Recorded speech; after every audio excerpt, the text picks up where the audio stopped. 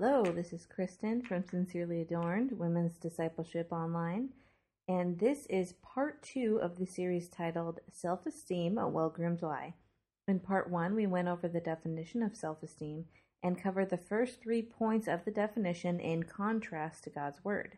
If you haven't listened to part 1, I highly recommend you listen or read it before getting into part 2. And with that recommendation, let's get started on the 4th point of the definition of self-esteem. The 4th part of the definition of self-esteem states this: self-esteem is also the experience that success, achievement, fulfillment, happiness are right and natural for us. I'm just going to address one thing on this list because it is the most important. Worldly fulfillment. Is fulfillment right and natural for us? There isn't any specific verse in the Bible that tells us God made you to desire Him, and if you don't turn to Him, you will have an empty and miserable life no matter what you do. But we do see stories of famous people that have all of the worldly possessions we can imagine, committing suicide or overdosing on drugs that they're taking to numb the painful emotions they feel. Worldly objects and worldly relationships just can't fill the God-shaped hole in our hearts, can they? This reminds me of one of my favorite stories in the Bible. Jesus is doing something he was always doing, looking for lost people that needed him, and he was at a Samaritan well during the hottest part of the day, which is a big no-no at that time and in that culture. And he encounters a woman. So let's go straight into the text. We're going to be reading out of John chapter 4, starting in verse 6. Now Jacob's well was there. Jesus, therefore, being wearied from his journey, sat thus by the well. It was about the 6th hour. A woman of Samaria came to draw water. Jesus said to her, "Give me a drink," for his disciples had gone away into the city to buy food. Then the woman of Samaria said to him, "How is it that you, being a Jew, ask a drink from me, a Samaritan woman? For Jews have no dealings with Samaritans."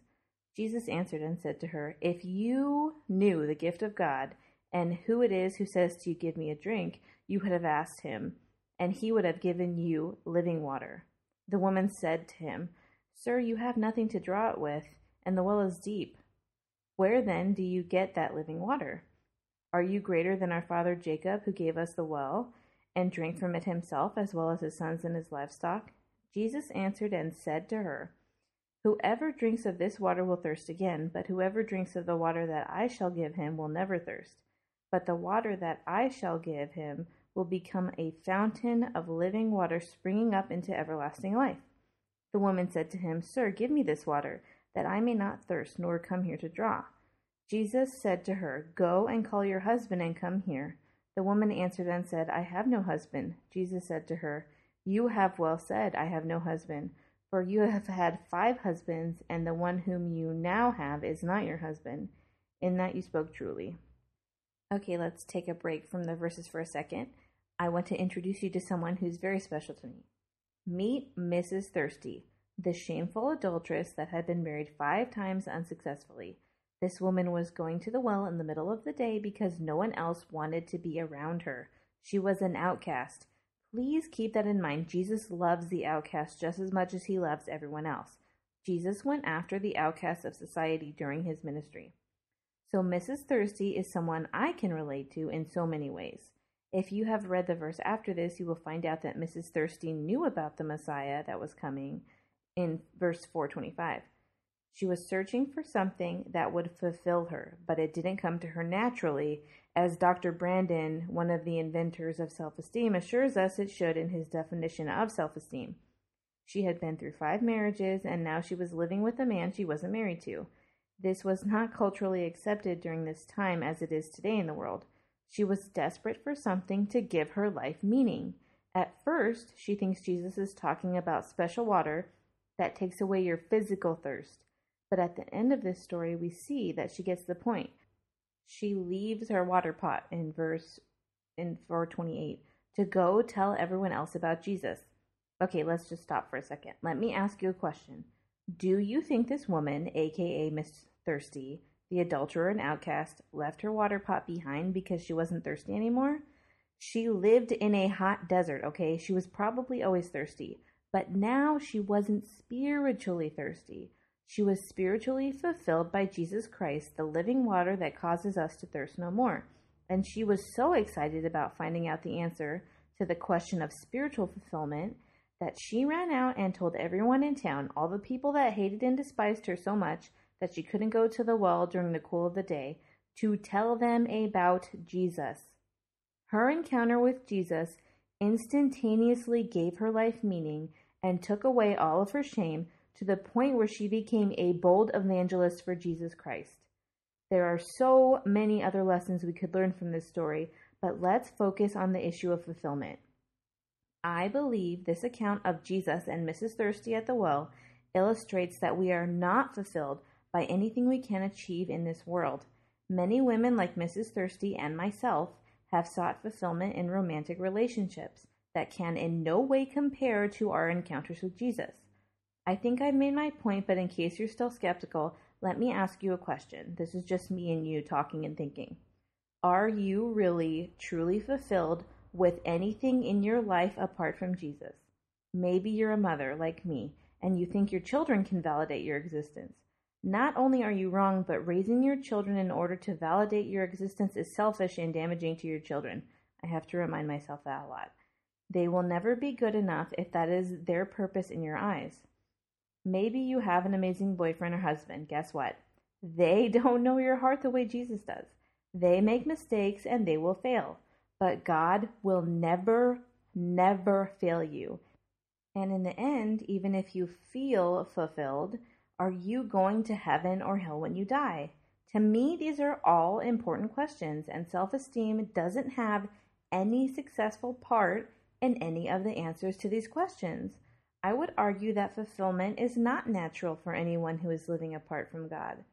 And just one more note on fulfillment. If we are looking at the example Jesus Christ set for us, we should ask ourselves, did Jesus seek fulfillment, success, or happiness for himself? He was fulfilled in his Father, yes, but he did not seek after himself. He humbled himself to the point of suffering on the cross for us. So now that I've explained the biblical problems with self-esteem as a concept, I want to tell you why this subject has been so significant in my personal testimony. So let's start back in 1983 when I was just a cute little baby. All babies are cute, you know. As a young child, I never had any indication that I wasn't okay, that there wasn't something inherently wrong with me. The older I got, the more I struggled with others' opinions of me. Looking back, I can be a bit more objective about this process. At that time, I focused solely on the bad feedback I got, instead of looking at both the positive and the negative feedback and weighing them against each other. I was told over and over again that my problem was that I had low self-esteem. Has anyone ever told you that? In response, I rationalized with myself that if I could just figure out how to like myself more, life would be so much better. But the glaring problem with this whole situation is that liking yourself more doesn't actually make you worth more. Esteeming myself doesn't make me a better or worse person. Thinking I'm pretty enough or smart enough doesn't actually make me smart or pretty.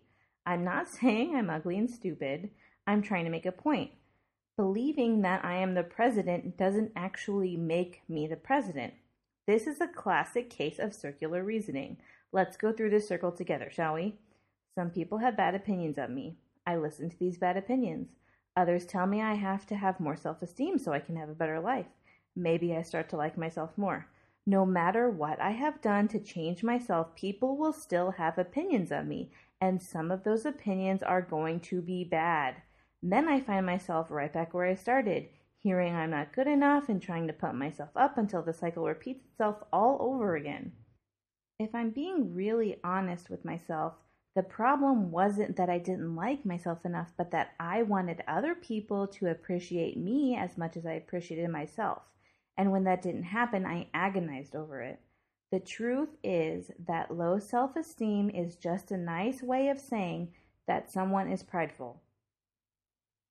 Pride is a very destructive sin, and I had to learn that the hard way. Please listen to what I am going to say carefully. I am not saying you are worthless or that you are anything less than amazing. You are amazing. But the fact that you are amazing, beautiful, and gifted is not proven by you believing that you are amazing, beautiful, and gifted. Self-esteem as a positive concept is a lie straight from the pit of hell, and yes, I can prove it. So please tune in to part 3 as we finish this series up with the good news about where we actually find our value. But for now, let's pray. Dear Heavenly Father, thank you so much for opening our eyes to our need for you. Thank you that you came to us when we were outcasts in our sin and in need of your saving grace. Please guard our hearts against the destructive sin of pride. Help us to be in this world, but not of it. God, let us shine our lights for you and keep us in your truth. Thank you, Father, in Jesus' name, amen. So definitely tune in next week when we finish up the series with part 3. This has been Kristen Spencer from Sincerely Adorned. God bless you, and peace out.